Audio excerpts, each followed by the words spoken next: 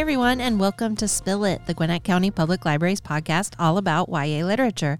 This is the part where I'd normally say where two of us love YA and one does not, but this week we're down a person. Patty broke her foot. No. Yeah. So it's just me and Sarah, but I'm Catherine, Teen Services Librarian, and I love YA. And I'm Sarah, Youth Services Specialist, and I do not really like YA, guys. I'm sorry. I know. We're dealing with it, but... So let's tell everyone what we're reading right now. I'll start, and I'm reading Unravel the Dusk by Elizabeth Lim. It's the second book in the Blood of Stars duology. I'm trying to catch up on all those series I started reading before and during my time on the Georgia Peach Award Committee, but this series is great. I'm not really going to give any details about the second book because I don't want to spoiler the first one for you, but this series is billed as Project Runway meets Mulan, and is about a teenage girl who poses as a boy to compete for the role of Imperial Tailor and embarks on an impossible journey to sew 3 magical dresses from the sun, the moon, and the stars. It's a fantasy series steeped in Chinese culture and folklore. It has a forbidden romance. It's got magic, of course, demons, and more. What are you reading, Sarah? I am reading a book called The Obsession by Jessie Q. Sutanto, and it's told from 2 perspectives, the boy Logan and the girl Delilah, and Logan and Delilah literally bump into each other, and Logan is immediately completely in love and obsessed, but not in the nice kind of love, more in the kind of love where he wants to hide outside of her house and spy on her through her window. So a creepy creeper. A creepy creeper. And but Delilah has a few secrets of her own, and now Logan is aware of one of those and is blackmailing her into being in a relationship with him. And so how is she going to get out of this? I'm not sure. Sounds scary. It's a little scary. All right. Well, let's move on to our topic of the day, which is Black History Month. So we're going to talk about our favorite Black authored titles. We've got a lot of books to share, and we're going to attach a book list to our episode description where you can check out the ones we mentioned in this episode and more. And even though this episode is coming out at the end of the month, these are still books you can read, and you can learn about Black history anytime. Anytime, all year round. You don't need to wait for February. So I do know one of Patty's books that she was going to talk about. So I'm going to go ahead and give everyone a synopsis of that one. I can't really talk about what I think about it because I haven't read it yet. But it's called This Poison Heart by Callan Bayron. It's a play on The Secret Garden, which Patty said she really loves. It's about a girl who can grow plants from seed with a single touch. And here's the synopsis. When Bree's aunt dies and wills her a dilapidated estate in rural New York, Bree and her parents decide to leave Brooklyn behind for the summer. Hopefully there, surrounded by plants and flowers, she'll finally learn to control her gift. But their new home is sinister in ways she could never have imagined. It comes with a specific set of instructions, an old-school apothecary, and a walled garden filled with the deadliest botanicals in the world that can only be entered by those who share Bree's unique family lineage. When strangers begin to arrive on their doorstep asking for tinctures and elixirs, Bree learns she has a surprising talent for creating them. One of the visitors is Marie, a mysterious young woman who Bree befriends, only to find that Marie is keeping dark secrets about the history of the estate and its surrounding community. There's more to Bree's sudden inheritance than she could have ever imagined, and she is determined to uncover it, until a nefarious group comes after her in search of a rare and dangerous immortality elixir. Up against a centuries-old curse and the deadliest plant on Earth, Bree must harness her gift to protect herself and her family. That was a really long synopsis. It was. But it does sound really good. I'm intrigued. So I think I'm going to add that one to my to-be-read list. But I will turn it over to Sarah now for a little more fantasy. Yeah. A book that I would recommend is The Gilded Ones by Namina Forna. It was published in 2020, and it is a West Africa-inspired fantasy, and it is the first book in a trilogy. And in this book, we're just set in a fantasy world. There is a girl named Decca, And when girls turn 16 in this world, they have to undergo the ritual of purity and figure out if they're fit for marriage and motherhood. But if they are cut and bleed red, they're good. But if they bleed gold, they are impure and banished. And I bet you can guess what color blood Decca turns out to have.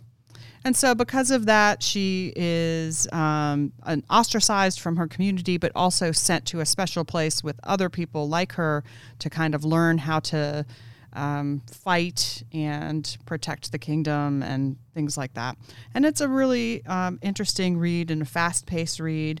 And it kind of reminded me of another fantasy, The Children of Blood and Bone, by Tomi Adeyemi.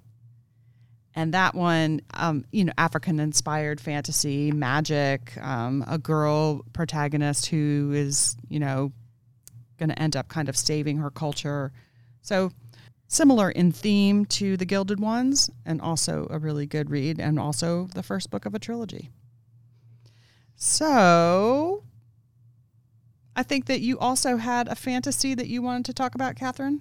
I do. The first book I want to talk about is Legendborn by Tracy Deonn. It is book 1 in a fantasy series of the same name. Here's the publisher's synopsis. After her mother dies in an accident, Bree escapes to a residential program for bright high schoolers at UNC. It seems like the perfect escape until Bree witnesses a magical attack, a flying demon feeding on human energies. A secret society of so-called Legendborn students that hunt the creatures down, and a teenage mage who calls himself a Merlin, and who attempts to wipe Bree's memory. His failure unlocks Bree's unique magic and a buried memory. The night her mother died, another Merlin was at the hospital.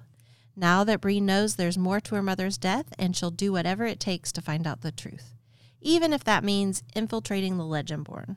But when the Legendborn reveal themselves as the descendants of King Arthur's knights and explain that a magical war is coming, Bree has to decide how far she'll go for the truth and whether she should use her magic to take the society down or join the fight. I really love this one. It does have a twist ending, kind of leaves you wanting more, so it's good to know there's a series. I know that's not something Sarah loves, but I do not. A lot of YA readers love series, so this is a really great one. It also has a really great cover if you're a judge a book by a cover person, which I hate to admit I kind of am. But it really had me at King Arthur. I have always loved those legends, so it fascinated me. And I also love she has her own magic that's steeped in her family roots and her history. So it's a really cool merging of the Southern Black girl magic and these King Arthur legends, which I think is really cool. Also, Legendborn is the 2021 Coretta Scott King John Steptoe Award winner. And on that note, I'd like to mention the current winner, which is Me, Moth by Amber McBride. It's a contemporary novel in verse and is about a girl named Moth who is grieving the deaths of her family and a teen boy who crosses her path. In a note from the publisher, it says this title is an exquisite and uplifting novel about identity, first love, and the ways that our memories and our roots steer us through the universe. So it sounds like a great one. Sarah, but you have a novel in verse you want to talk about too, right? I do. And this one is more on the history side of Black History Month. It is called African Town, and it is written in verse, but is inspired by a true story of the last recorded American slave ship to enter the country. And it is set in 1860, which is about 52 years after the import of slaves was banned in the United States. And in it, wealthy landowner Timothy Mayer makes a bet that he can sneak a boatload of human captives into the U.S. And so he hires a ship captain to surreptitiously sail a ship called the Clotilda to West Africa, where they purchase over 100 captives and bring them back to Mobile, Alabama. And it tells the story in different perspectives, including from the captives, from the white landowners and the ship's crew, and even from the ship itself, and shows a glimpse of the lives of the captives before their captivity, and also tells the story from when the bet was made, the journey to Africa, and to get the captives and also back again, and what happened upon their arrival to the U.S., the years leading up to the Civil War and the years following the Civil War, when the captives desired to return to Africa, and instead they ended up working collectively to purchase land and start their own town, which was known at the time as African Town. and Africa Town is still there today. So this novel's told in verse from a lot of different perspectives, and it's really interesting and basically a very quick and simple read about a horrible time in our history. And I feel like because it's for YA, it makes some of the more horrific aspects of the ordeals probably not fully, explored there. But I also feel like you do get that sense of sadness, fear, frustration, suffering, but also mixed in with courage and hope from the captives that are described. And interestingly enough, I was also able to recently watch about a 45 minutes or so documentary from National Geographic on Disney Plus about the Clotilda, because archaeologists have found the wreckage of the Clotilda in the river, and they're trying to raise it up again and learn from it. And also in this documentary, they interview some of the descendants of the survivors from that original voyage, and it's really kind of neat because they're characters. They're not really characters because they were based on real people, or they were real people, but the people that you read about in the book, now you're watching their descendants on the screen. So that was kind of a cool experience. And if you like novels in verse, I'll just remind you about another novel in verse that we covered earlier in our podcast, which was The Black Flamingo, written by Dean Atta, and it's semi-autobiographical. So again, a novel in verse, but based in a true story, and about growing up queer and also biracial in England. We said it was a Bildungsroman, his coming of age story. So also a good one to read if you're looking for novels in verse. And I believe, Catherine, you have another one you wanted to tell us about that's more historical in nature. Yes, my historical title is Concrete Rose by Angie Thomas. It's sort of unreal to me that this is a historical title, given that it takes place in the 90s, but it is set in 1998, which was over 20 years ago. So, oh my gosh, don't remind me. So that's kind of like, wow to me. Like, my life is historical. Anyway, here's the synopsis. If there's one thing 17-year-old Maverick Carter knows, it's that a real man takes care of his family. As the son of a former gang legend, Mav does that the only way he knows how, dealing for the King Lords. With this money, he can help his mom. He works 2 jobs while his dad's in prison, but it's not so easy to sling dope, finish school, and raise a child. So when he's offered the chance to go straight, he takes it. In a world where he's expected to amount to nothing, maybe Mav can prove he's different. However, he can't just walk away. Loyalty, revenge, and responsibility threaten to tear Mav apart, especially after the brutal murder of a loved one. He'll have to figure it out for himself and what it truly means to be a man. This book was so fantastic. I'm sure you know this is a prequel to The Hate U Give, because Mav is that star's father.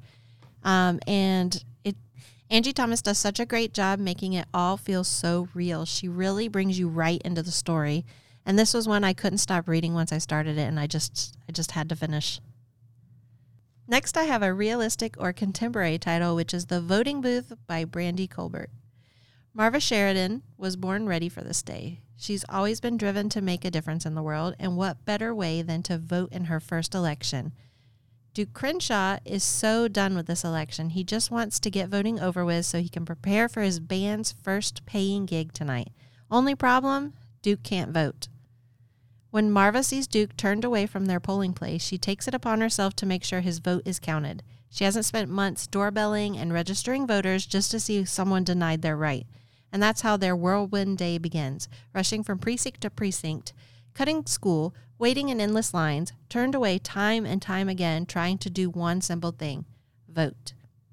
They may have started out as strangers, but as Duke and Marva team up to beat a rigged system and find Marva's missing cat, it's clear that there's more to their connection than a shared mission for democracy. I read this one around a year ago, but wanted to bring it up because I think it's definitely still relevant to the ongoing voting issues so many are facing. And I love that this one was told from a dual point of view, hearing from both Marva and Duke and getting their perspectives. I actually listened to this one, and it was a great experience. They had different narrators for both of them, and it just really added to the story. Now, let's take a different turn for our last 2 titles and hear about some horror and mystery. Sarah, take it away for horror. All right. Well, you may remember I referenced earlier a book that I read on this podcast called White Smoke by Tiffany D. Jackson. And that is about a girl named Marigold who is running from her old life in California to a Midwestern city of Cedarville.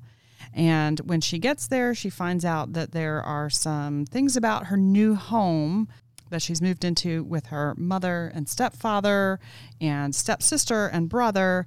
And there's some things, like I said, about this house that are not quite right. And things start out a little creepy and just continue to get creepier. This book has been described as a combination of The Haunting of Hill House and Get Out. So it's a kind of a chiller about a girl who has ghosts from her past and what happens when she brings those ghosts to a house where she meets literal ghosts and how she deals with that. And the author, Tiffany D. Jackson, has a lot of really great books. So if you like White Smoke, you will probably enjoy her other books. She is a New York Times best-selling author. Yeah, I was going to say she has a lot of great books, and you'll find more of those on our list that's attached to this. Did you have another horror story you wanted to mention? It's more of a mystery, but it definitely has horror elements. This one also deals with racism, classism, and homophobia. It's Ace of Spades by Farida Abike Yamide. It's kind of a Gossip Girl or Pretty Little Liars meets Get Out. I haven't watched Get Out, but I have read and watched both the Gossip Girl and Pretty Little Liars series, and I can say if you liked those, you'll like this book. And I can say that you should watch Get Out. Okay. I will add that to my to-be-watched list. I'm starting a list already for everything we're talking about today. So welcome to Niveus Private Academy, where money paves the hallways and the students are never less than perfect. Until now, because anonymous texter Aces is bringing 2 students' dark secrets to light. Talented musician Devin buries himself in rehearsals, but he can't escape the spotlight when his private photos go public. Head girl Chiamaka isn't afraid to get what she wants, but soon everyone will know the price she has paid for her power.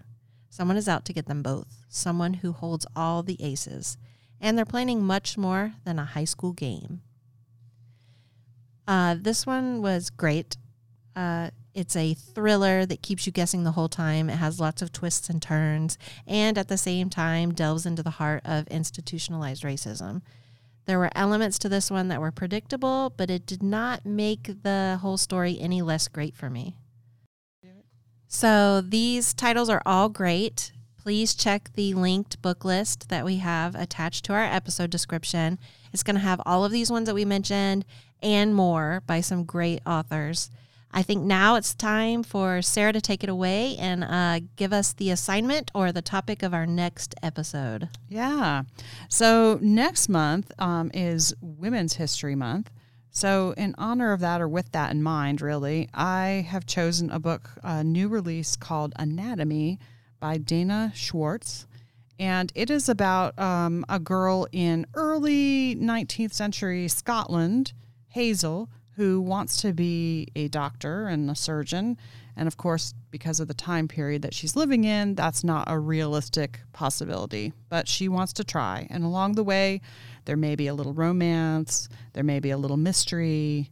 So this book was chosen as Reese Witherspoon's YA Book Club of the Month book. So we will see. We will read and see if we agree with Reese that this one deserves that kind of attention. I hope I like it. I hope so too. I hope it's not too gory. But given the title, I'm guessing there's going to be some gore. There may be gore. There will be blood, as they say. Yay.